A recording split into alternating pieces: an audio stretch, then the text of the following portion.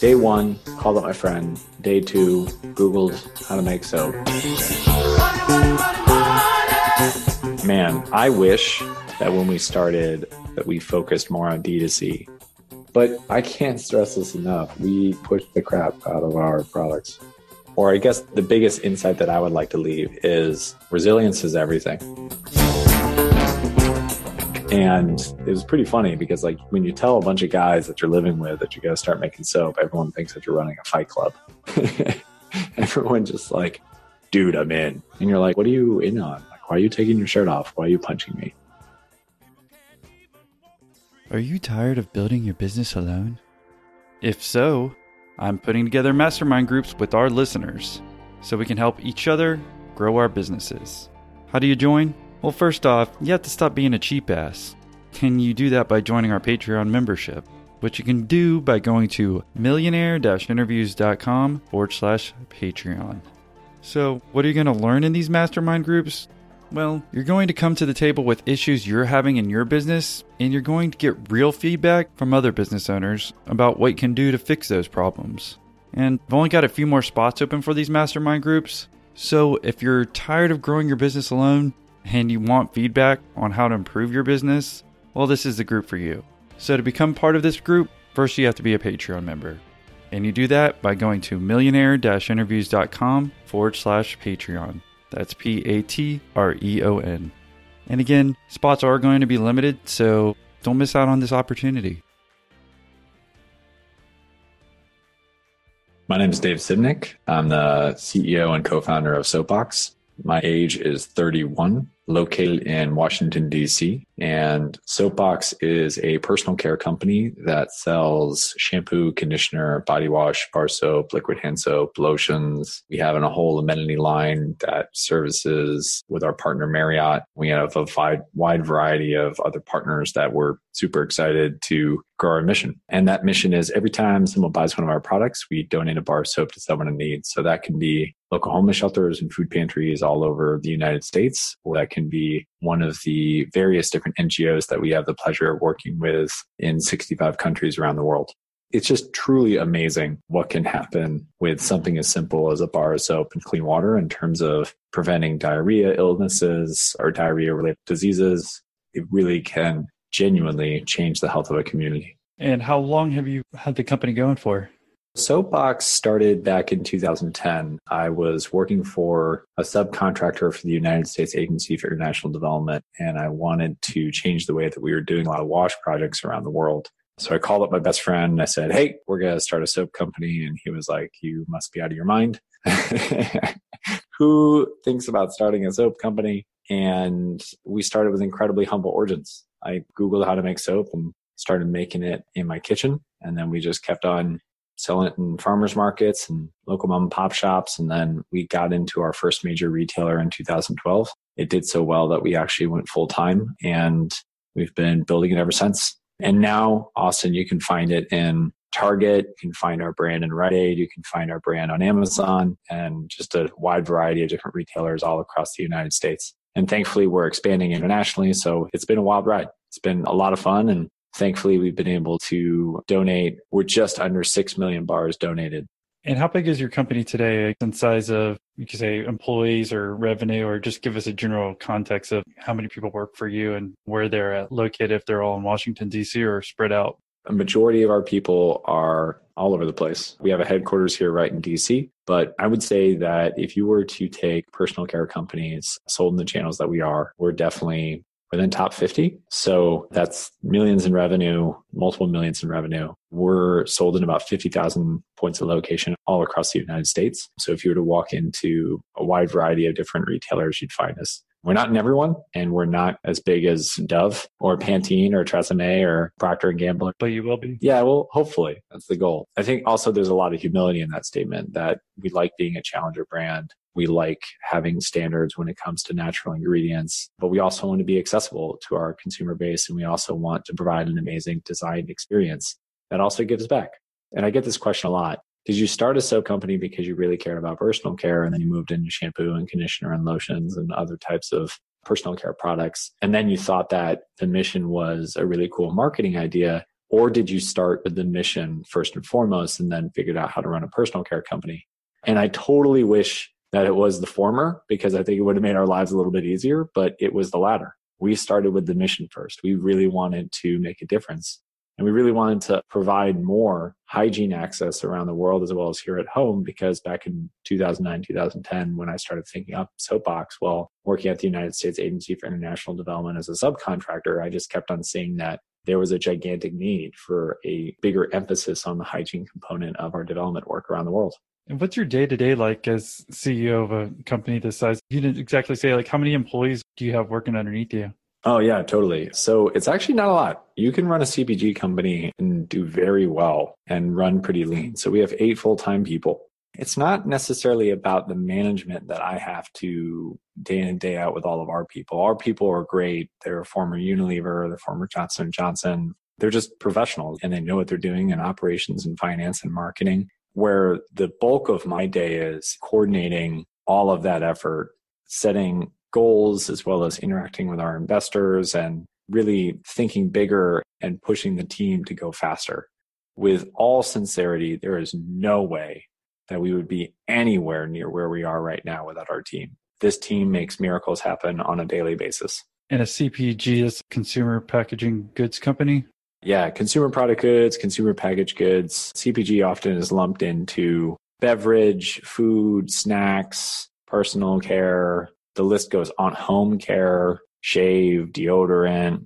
Those are more of a subcategory of personal care, the last couple that I listed. But like the world of CPG is a gigantic component of any economy. Being a startup in the CPG space is very different than being a startup in the tech space, or like creating an app, and how you raise money and how you spend money and how many people you need and what you need to have in terms of a skill set in order to make sure that a product launch goes well is just all very drastically different.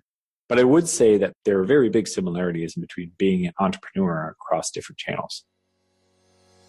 Want to save some cash on your next car rental? Then consider using our newest sponsor, Autoslash.com.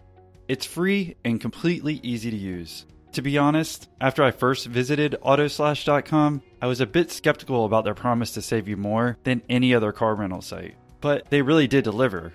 For instance, Autoslash quoted a weekend car rental in my area for $99. I then checked out the other quote-unquote major car rental sites, and the exact same car rental on the other sites were quoting between $150 and $200.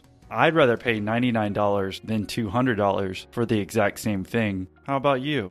So how does Autoslash do it? Well, they search for every coupon code you're eligible for in their huge database, and then they apply that coupon to your car rental.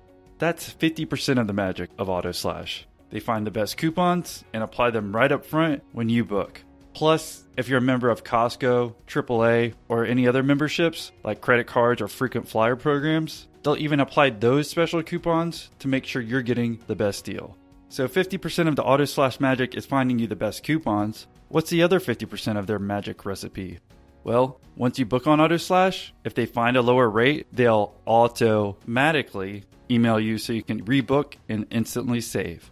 What's cool about Autoslash is not only is the service completely free, but you don't even have to pay until you're at the counter. So the only thing you're going to lose by using Autoslash are those high rental rates that other car sites quote. So go get your free quote right now for your next car rental by going to autoslash.com. That's autoslash.com, where they automatically slash the prices on your auto rentals. What percentage of your sales are coming from website versus those big box stores or specialty retail stores that you were talking about? Man, I wish that when we started SoapBox that we focused more on D2C and that we had the skill set around the table of the original 4 people who really got SoapBox going, that a lot of us were more skilled in that.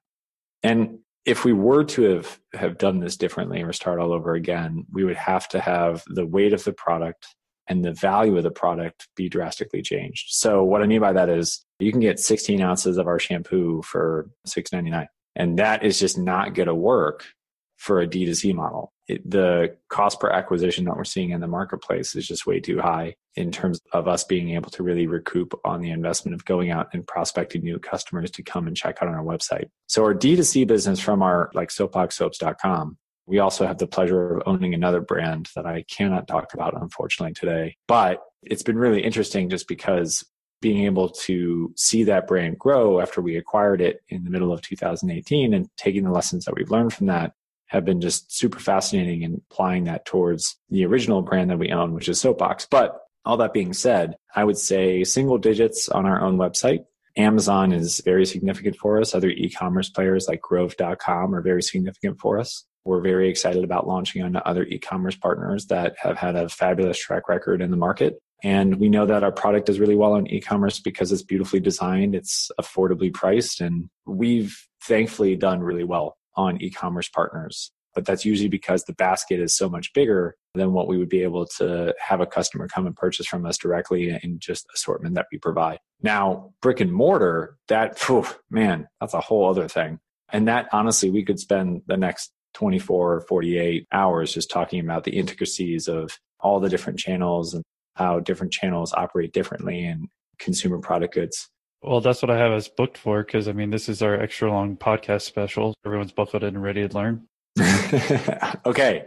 All right, Austin, let's do this. For all of your listeners who want to know how to navigate the retail landscape of brick and mortar, I will take it up to the 10,000 foot view, which will just say this is like vision. This is basically super far up. What does the retail landscape look like? And granted, I am not like a PhD level expert at this, and this is coming from my experiences. So take it with a grain of salt. Well, you look like it based on your LinkedIn profile. You got the glasses. I'm like, this looks pretty smart. Well, I fooled you. Yeah. All right. So here we go. If we're breaking down brick and mortar in the United States, you have food. So food is grocery. That is Kroger. That's Safeway, Albertsons. That's Giant. So that is food. Let's talk about drug. Drug is your CVS's, your Walgreens, your Rite Aids. We'll go into mass. So mass retailers are Walmart and Target and Meijer and Shopko. How they retail, their expectations in terms of working with you are different. And then taking another kind of step, we'll go into natural. So natural would be your Earth Fairs, your Whole Foods. And then finally, we can go into like your e-commerce retailers, which would be your Amazons, your Jet.coms, your Walmart.coms. That's pretty much the whole smattering. No, I don't want to put everyone to sleep, man. Yeah, I know, right? I think you just even listing it off at least gives people, again, you think maybe just retail, right? Maybe we're just thinking big box for a second, but within the retail sectors, there's specialties within each one where you'd have to sell your product differently or different price points, or maybe they are only allowed in certain locations of the country. And again, this is only even US. So there's people who are listening who might be in UK or Ireland or anywhere else where it's even a different strategy within those same type of retailers. Well, why don't we pick it back up to how you actually ended up starting the company? At least we got a concept of what you do now and what your company's about. You said 8 people, and how much in sales today? We're just under 10 million. Okay. Only having 8 people in a product-based company like that, you would think it'd be much bigger. At least I did. But why don't we go ahead and jump to, it seems like you've almost started this company right out of college. You went to college where? I went to American University in DC. And then graduated about 2009, it looks like. And then you're showing that you actually started SoapBox in 2010. So why don't you just tell us about the early days of actually starting off the company, how much money you had saved up, a little bit more about, do you actually have a co-founder? There's no way that I could do this without him. So on that note, how much money I had saved up? None. Enough to fit in a soapbox? Yeah, right. Exactly. Soapbox really was started because of the mission. We talked about that before, but Soapbox also was this idea that we could turn everyday purchases into something that really was meaningful. And that philanthropy could exist not just for us giving to the NGOs that we have the pleasure to serve around the world, but also allowing the individual consumer to be a philanthropist. I don't want to feel like we keep kind of painting a broad brush. So why don't we just go ahead and start on day one when you started the company? Were you out of school? You told your friend he has to start this company with you. Let's just go over the first year or early days of starting the company. Day one, called up my friend. Day two, Googled how to make soap, bought a bunch of books, bought a bunch of equipment, started throwing stuff together in a pot and a pan. And then day three. Were you out of school? Are you at your parents' house? No. I basically had a full-time job. I was with the USAID subcontractor. And I just was like, hey, I'm going to figure out how to do this. So the first couple batches I made were awful, continued to get better. And it was pretty funny because like when you tell a bunch of guys that you're living with that you got to start making soap, everyone thinks that you're running a fight club. Everyone just like, dude, I'm in. And you're like, what are you in on? Like, why are you taking your shirt off? Why are you punching me? So that was the early days. Early days were kind of funny, kind of weird. So you weren't venture backed, you're saying? No. Are you kidding? No. Yeah, obviously you didn't have, I mean, you didn't need a big budget when you're trying to play around with it. I mean, I think also what's crazy is that like it's soap.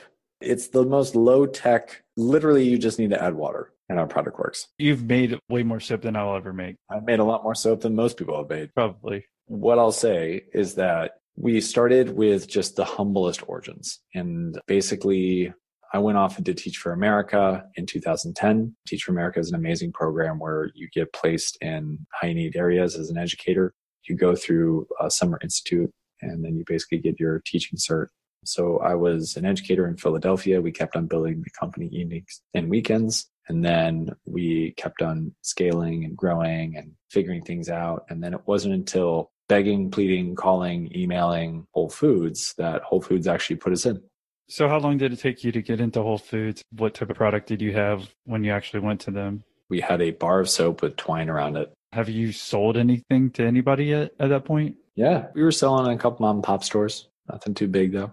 So did it take you a whole year after the first year you got into there? Because again, you're doing this kind of part-time on the side. It sounds like obviously not making a lot of money doing Teach for America. And at least you're smart enough to realize you obviously don't need to put in a lot of money to kind of figure this thing out. No. But some people just automatically think that you need a lot of money to do anything, at least your string budget and figuring that out. How much money were you making up till maybe, let's just say that first year, or at least up until you went into Whole Foods? Oh man. So money was not making a lot. First year teacher salary in a charter school network up in Philadelphia, you make basically pennies. Man, it only took around like 10,000 to start. Just with all the equipment and the amount of ingredients we needed to buy. And well, what equipment do you have to buy? Okay, you get a pretty big steel pot. You get your essential oils, and then you get lye as well as a vegetable base. And basically what soap is, it's named soap, is short for saponification.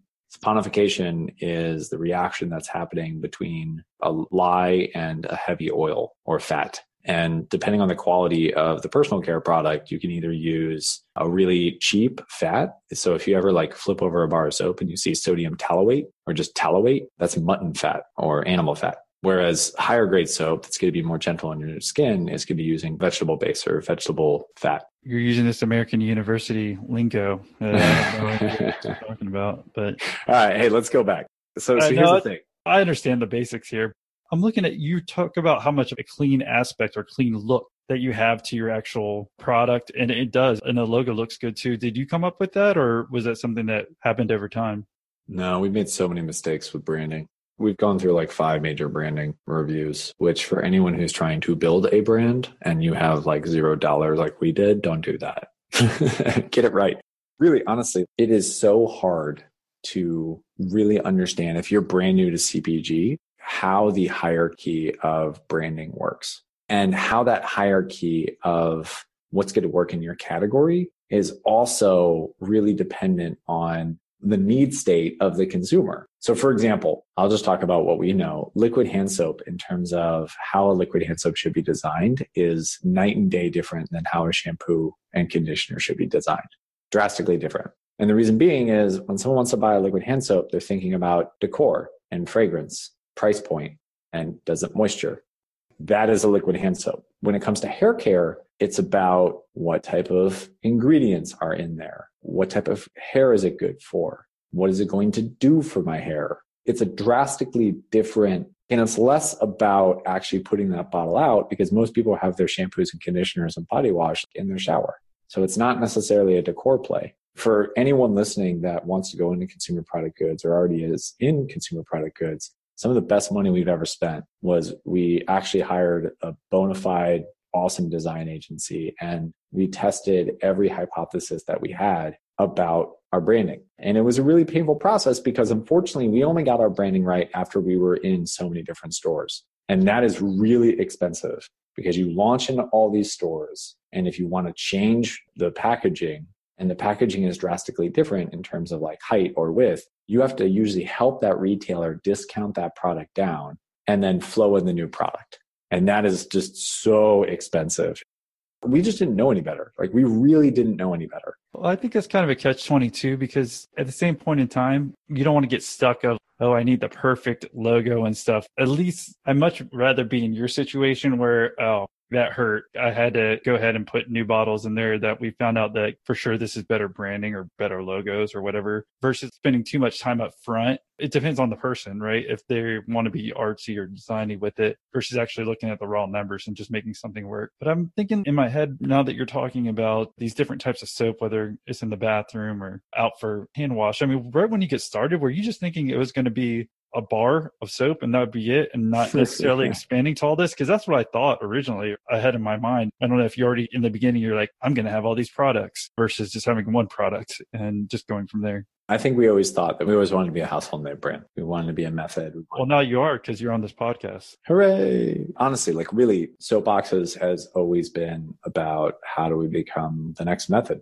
These type of brands are really well known for a couple things, and we had to figure out what we wanted to be really well known for. And there's just so many parts of the equation that have to be really well thought out in order to excel in winning in consumer product goods. And honestly, it is a incredibly competitive market and it's not for the faint of heart. But for us, the fact that every month we're donating just this many bars to people who need it in local homeless shelters and food pantries. So like, for example, in the most recent shutdown of the federal government, we were able to step in and provide 100,000 bars to local homeless shelters and food pantries. And they're still fulfilling that commitment through furloughed workers that needed that help. And that's awesome, right? Like that's right in our home. That's right where we're located and that's meaningful and that matters. I think for a lot of reasons and more, we care very deeply about getting the product right so that we can increase sales because every unit that we're able to sell more is another one that we can give.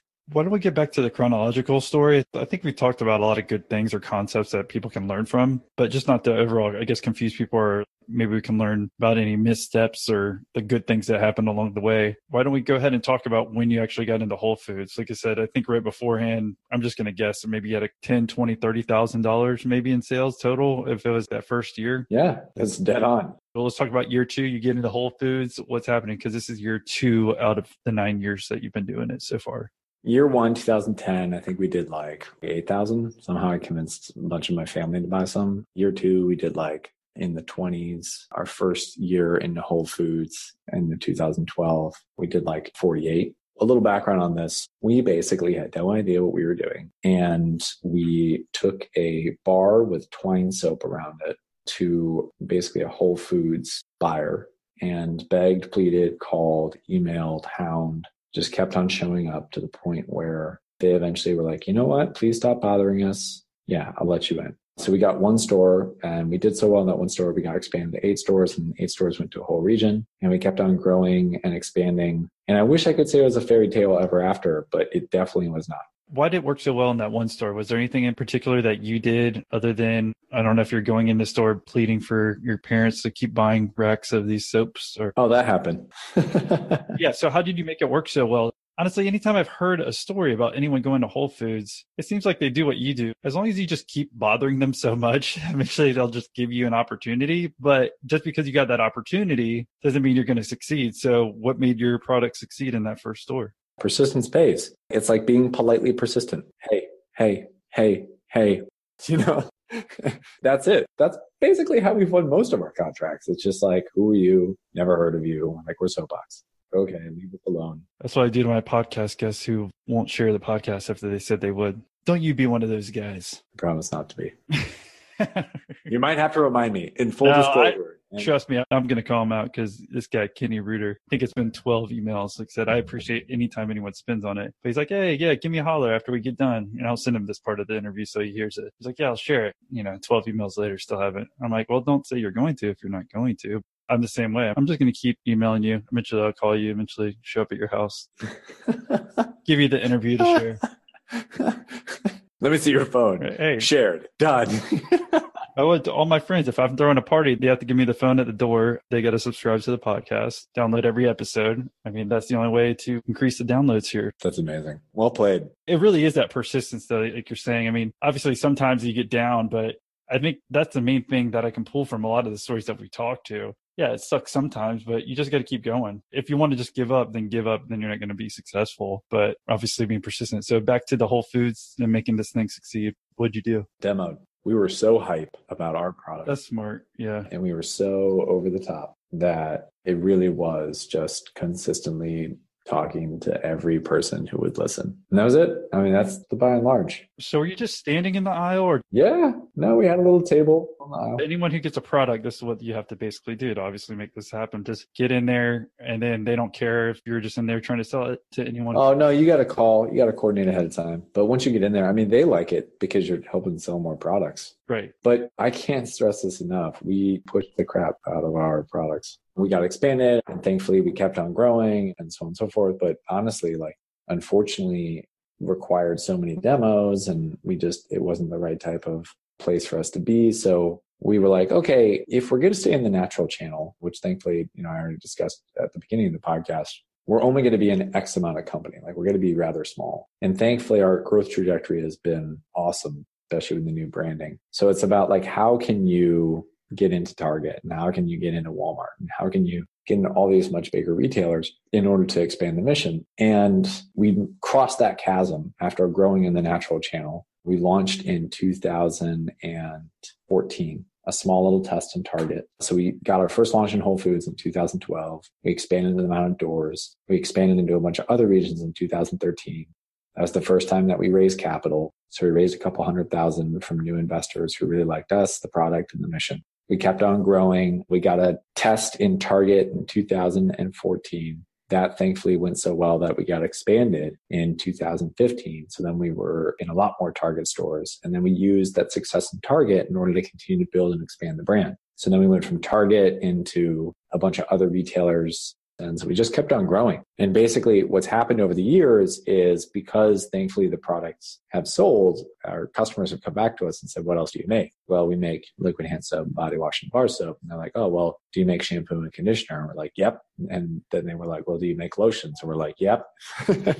So meanwhile, we're all just like, oh no, we need to gather the chemists and the formulators and figure out how we make this stuff, and then really genuinely test it and throw it against the wall. And I think the biggest thing that we've learned time and time again is test, test, test, test, and don't allow momentary failure to spell absolute defeat for the company or the mission. All this while you were making the soaps in your apartment still? No, we had moved to a co-man. So we basically took the things that we learned and the recipes, and we took it to a much bigger facility. Oh, gosh. I was being facetious. Okay.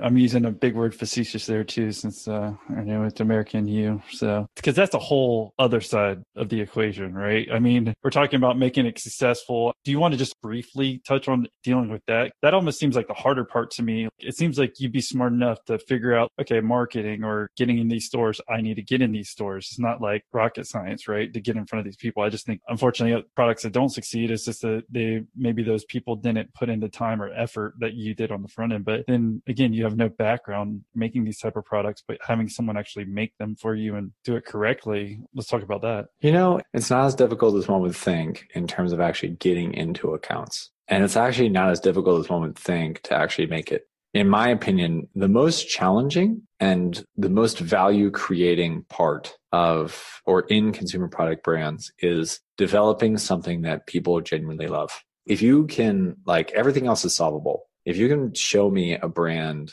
that the customer loyalty and the repeat purchasing, and if you put that product on a shelf and it just sells incredibly well, a lot of the other problems can be figured out. Seriously, like sourcing, supply chain, finance. If that product has good margins and just people absolutely falling in love with it, it could almost just be that they just discover the product itself and it sells by itself. That is the grail. Well, it sounds like everything went perfect. No, I mean, we changed our branding 5 times. Austin, I'll tell you what, if you ever hear a consumer brand, and not just we slightly moved the logo a little bit to the left. I mean, no, if you Google search SoapBox Soaps, you're going to find a whole little timeline of what we used to look like and what we look like now. And it was tough. SoapBoxSoaps.xxx, is that it? No. Oh, no. First off, even if there was that type of site for our stuff like that, man, that would be hilarious. I might have to make one. Yeah. So I'm trying to look where your branding is. Maybe we can drop that in the show notes too, so people could see where you're saying you had 5 different ones, and I wasn't seeing where maybe you don't want to announce it everywhere on your homepage about the. Oh, the old branding? Yeah. No, we definitely do not. Yeah. Okay. That's what I was trying to look for because I mean, I only see your current logo because it's very simple and clean. It almost looks like it's from periodic table. I don't know if you're Oh, going, yep. but No, all of that was tested in terms of like full blown focus groups and consumer trials. And maybe you can tell us like the early years of that or something that if we were doing a product, how we get those. Because you said you even send stuff out to people who are maybe 200 people who give you actually honest feedback. Because I think that sometimes that's very hard to get. And no matter what we're doing in any business, again, it could be non-product related, but let's just make it simple and say it's product related or even about this podcast. For me to actually get back real feedback is really, really difficult. So like, how did you do that early on without lots of money to try to figure out what was working or what wasn't? yeah, so I would say the early days of starting a consumer product company are develop the concept, develop the prototype, and go ask as many people as you possibly can if they like it and genuinely ask for honest feedback. And then once you feel like you have a prototype enough, that's where you do your MVP, where you actually get people to try to buy it. If I were to do this all over again, I would start direct to consumer. And in order to win via direct to consumer, you have to have something that ships light enough. You have to have something that has a high enough margin and a high enough dollar ring. So it's got to make enough money in order to actually pay the Facebook, Google, all those type of CPAs in order to actually pay for the person to come in the door on the website and then pay for the ratio that it's actually going to take to actually make a purchase on your website. But if you can get to a profitable engine to where you're actually making enough money, you can reinvest it into advertising and grow the brand. And that's where a majority of millennials and Gen Y, Gen Z, all of us basically are today, is that we're online, we're on Instagram, we're on Facebook, doing product searches on Amazon and Google and other sites. And if you're there, if you're popping up when people are doing those product searches, they're going to discover you and you continue to build the brand online until retailers start to come to you because it's so easy. Or it's not so easy, but it is definitely easier to build your brand online before going into a retail channel and trying to build your brand once you're already on the shelf. That's the biggest piece of advice I can give. Unless you have such a breathtakingly new product that once you put it on shelf, it automatically connects to the consumer because either it's a brand new category or that it is meeting a customer need that the market just currently isn't providing. I'll walk through an example of this. There's an ice cream brand called Halo Top. Halo Top was able to really disrupt a competitive frozen. I mean, frozen is so difficult because oftentimes consumer product good companies have to pay their slotting in order to be in that frozen aisle. So you got to pay sometimes upwards of 25, 20, 30, 40, $50,000 per item to launch in a chain of grocery stores. It's so difficult. And that doesn't even guarantee your spot for 6 months or 12 months. So I'll go back to this. Halo Top was able to really disrupt a marketplace of very well-established Ben & Jerry's and Haagen-Dazs and so many other brands because it led with people feel guilty about eating a pint of ice cream. And very few people only eat half of a pint of ice cream. So if they lead with how few calories their ice cream pint is compared to others, and they make that the biggest thing on the front of packaging, then you can really catch people's eyes. Hey, I'm thinking about buying this Ben & Jerry's. It's like 350 calories per this pint versus I could get this that is 90 calories. I've never even heard of this brand before, but it's got some good packaging. I'll give it a try. Go home. Hey, that was really tasty. I'm going to go back and buy it more. Well, you must be looking at our podcast lineup because that's one of my next interviews. We actually already did the pre-interview and their interview got pushed back here a little bit, but Halo Top is coming to an episode soon here. I'm looking, so you didn't want to just put how many calories you burn by using your soap on yours?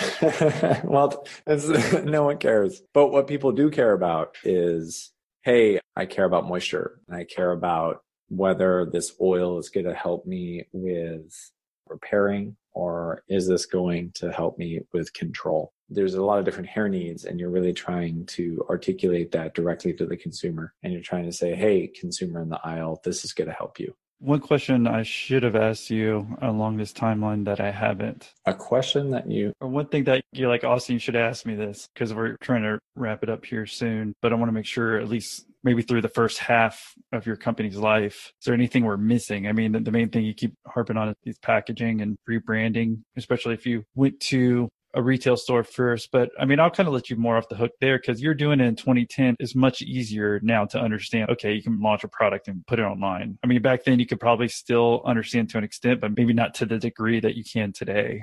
Austin, what I would say is, well, the question that shoulda, coulda, woulda asked, or I guess the biggest insight that I would like to leave is resilience is everything. Honestly, especially in consumer product goods, a lot of brands seem like overnight successes, but they're few and far between. The real winners in CPG are the people running the marathon, the 15 years, 10 years, the 20, 25 years. It takes a while for a brand to build. There are certain aspects and there are certain companies that are able to flip it pretty quick. Beverage and snack happen faster in terms of their growth and their timelines. But there's just so many parts of the equation that have to be really well thought out and executed flawlessly. But I'm a strong believer that it's actually the resilient team that is able to consistently learn and consistently improve and take all that validated learning and just continue to apply it. That's going to win in the long run.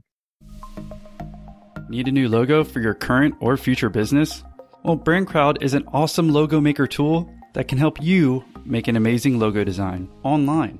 If you're an entrepreneur, startup founder, innovator, thought leader, or basically anyone who owns a business, well, BrandCrowd is a fantastic and easy way to get a logo. BrandCrowd takes your business name and industry and generates thousands of logos in seconds. BrandCrowd uses high-quality, handcrafted designs created by designers from around the world to create custom logos just for you. Once BrandCrowd generates a logo you like, you can edit and tweak the logo, changing fonts and colors until it is perfect for you. One of the best things about BrandCrowd is it's free to get started and begin generating logos. Plus, it's super easy to use. Once you're happy with your logo, you can download all the files you need to start your business. If you don't like any of the designs, no problem, you don't have to pay. So to find out more about BrandCrowd, go check out brandcrowd.com/maker. That's brandcrowd.com/maker. I'm just trying to think from even your aspect. When I'm looking online and you're talking about all these different retail stores you're going into and figuring out the product packaging, et cetera, how many hours were you actually putting in? Because we didn't talk about the transition that you made to making this actually a full-time gig. And to me, it just seems like you had to put in tons of hours to try to figure out not only in-store sales, making that successful, but you're talking about trying to get consumers online as well. And, that's a totally different thing that you've got to learn. Yeah.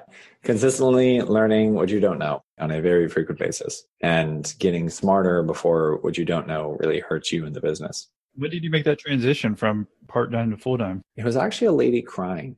I saw a lady cry when we were demoing our first Whole Foods store. And she was so touched by what we were doing that she started crying. And I called up my best friend afterwards and I said, we have to go full-time on this. We have to do this. And he was like, why? Because I literally just saw a lady cry over a bar. So when that happened, when we saw that customer reaction take place, it was so powerful that we knew we were onto something. And we knew that this mission could be something so much bigger than ourselves. We're actually no longer sold in Whole Foods. It's actually a long story, but we're sold in retailers across the country as well as on Amazon and Grove.com and a wide variety of other online retailers. And one thing I absolutely would like to offer anyone who's stuck with us all the way to here is a gigantic discount. I don't know if it's a gigantic discount, but no, it's gigantic. It's gigantic. It's absolutely the best discount you've ever given. Yeah. It's just on Amazon. If you go on Amazon, you go into SoapBox or you type in SoapBox Soaps. We'd like to go just by SoapBox, but here's another mistake we made. We bought the URL soapboxsoaps.com. And then we also put all our socials as soapboxsoaps.com, even though we wanted to go by Soapbox. So that's a mistake. Don't do that because everyone refers to us as SoapBox Soaps. And we're like, no, we make so many other items than just soap. But on that note, if you put in Austin Rocks, so AUSTINROCKS, you'll get 20% off anything that you buy on Amazon. Soapbox, we just do all one word if we're looking for it and then go to a product. Let's say we want to click on one of your first products and then you'd put that in? Yeah, you just go to the checkout page on Amazon and there's a discount coupon code, like place where you can put in a promo code and put Austin Rocks right there. All one word, all lowercase. So are you out of Austin, Texas? Is that why the promo code? No, it's for you. Oh, what a dude. I kind of figured that out, hopefully. Yeah, no. So we were just like, this is awesome. I appreciate that. Sure, everyone else does here as well. Just go in, and maybe I guess we can also put a link in the show notes again. If you just scroll down to the episode notes, we'll just have that so it's easily to get in there. Should we make that all one word? Yeah, absolutely. Austin Rocks? I don't know if it matters if we do a space or not. I guess you didn't really touch on this. I mean, I just feel you'd have to put in, especially when you went full time. We didn't talk about any work-life balance. It just seems like you'd have to put in so much time to try to get these different aspects of your product right, whether it's online or actually in retail stores. There was very little work-life balance in the very early days. Thankfully, it started to normalize a little bit, especially as things really taken off. But no, in the very early days, it was not so much. Again, I try never to discount that, because if you're not putting in those hours to figure out the mistakes you were figuring out, then it might have taken you another couple of years to get to where you are today. By putting in those hours, obviously you want to eventually not be working as much as I guess you are in the early years, but I think that's important for you to figure out these mistakes. I think maybe we'll have some follow-up questions from our audience, maybe that we could have you answer, or maybe we can do a part 2 on this, because I feel like we just hit the edges of your whole story. But I think obviously it's a lot for everyone to learn. Is there any last words of wisdom that you want to leave with anybody? We kind of briefly mentioned it before our awesome discount code, but anything else for anyone who's starting a company or struggling in their company that you want to leave them with? Yeah, I would say that I'd ask for help. I have not found another group of more helpful and willing to help and lean in and, hey, I just want to offer some advice of the hard lessons that I learned than fellow entrepreneurs. And the reason being is, at least from my story, I've had thousands, no joke, thousands upon thousands of people who've helped us get to where we are today. And that is so meaningful on so many different levels. And a lot of them told me that, look, the only reason why they got to where they are is because so many different people took the time to help them figure out their industry or their vertical or how to get through this obstacle or whatever it might be. And I think it's just a understanding that entrepreneurs usually have, that it's, there's often no field book or manual about how to build your particular business. But that doesn't mean that a lot of other entrepreneurs haven't gone through similar situations and they can help. So ask for help. Is there one thing that best way that you've figured that out? If anyone's listening and they want help from other entrepreneurs, obviously they're listening here to try to learn from you, try to help grow their business, or maybe even just start it. Is there one place that you went in particular that helped you reach out to those type of entrepreneurs or to connect with them? I think LinkedIn's a good spot. Conferences are even better. I think trade shows are the best. Find the vertical that you want to go into and don't be afraid to be ignorant. Like, not ignorant as in like arrogant or offensive, but like, you don't know. It's okay to tell people you don't know. Yeah, and I think we're going to actually start doing something like that with the podcast by the time this episode comes out, as far as being able to link more people up who are either in similar industries or they can be in different ones, but they just want to connect more socially with some of the listeners, because we're all the same mindset. We're learning from you here. Again, appreciate you coming on, David. And then if anyone wanted to say thank you for doing the podcast, what's the best way for them to reach you? Oh, sure. Send me an email. Hello, HELLO, at SoapBoxSoaps.com. And are you going to buy SoapBox.com? Because it seems Motley Fool has it. Yeah. The funny thing is that they're in our city. We literally walked over to their HQ years ago. And we're like, can we buy this? And they're like, do you have $500,000? And we're like, nope, not for that domain. And now it's probably $1 million today, right? Maybe. It's so interesting because SoapBox.xxx still works. Yeah. Really? Oh, fantastic. I don't think that's works safe for anyone. No, probably not. I don't even know if they still have those domains there, but... Wait, seriously? That was a domain? For sure, yeah. That was like 10 years ago. All the porn sites were supposed to have .xxx. They kept coming out with like all these engines that are coming out with the... What do you call the last 3 letters? Whatever you call it. They're trying to come up with all different ones, but that was definitely one. I don't think it ever took off, but it still might be... You might have the ability. You never know. Wow. Thanks again, David, for coming on, sharing your story. We really appreciate it. And hopefully our listeners will be reaching out to you to hook up with smart entrepreneurs like yourself. I look forward to it. Thank you so much for the time, Austin. This was great.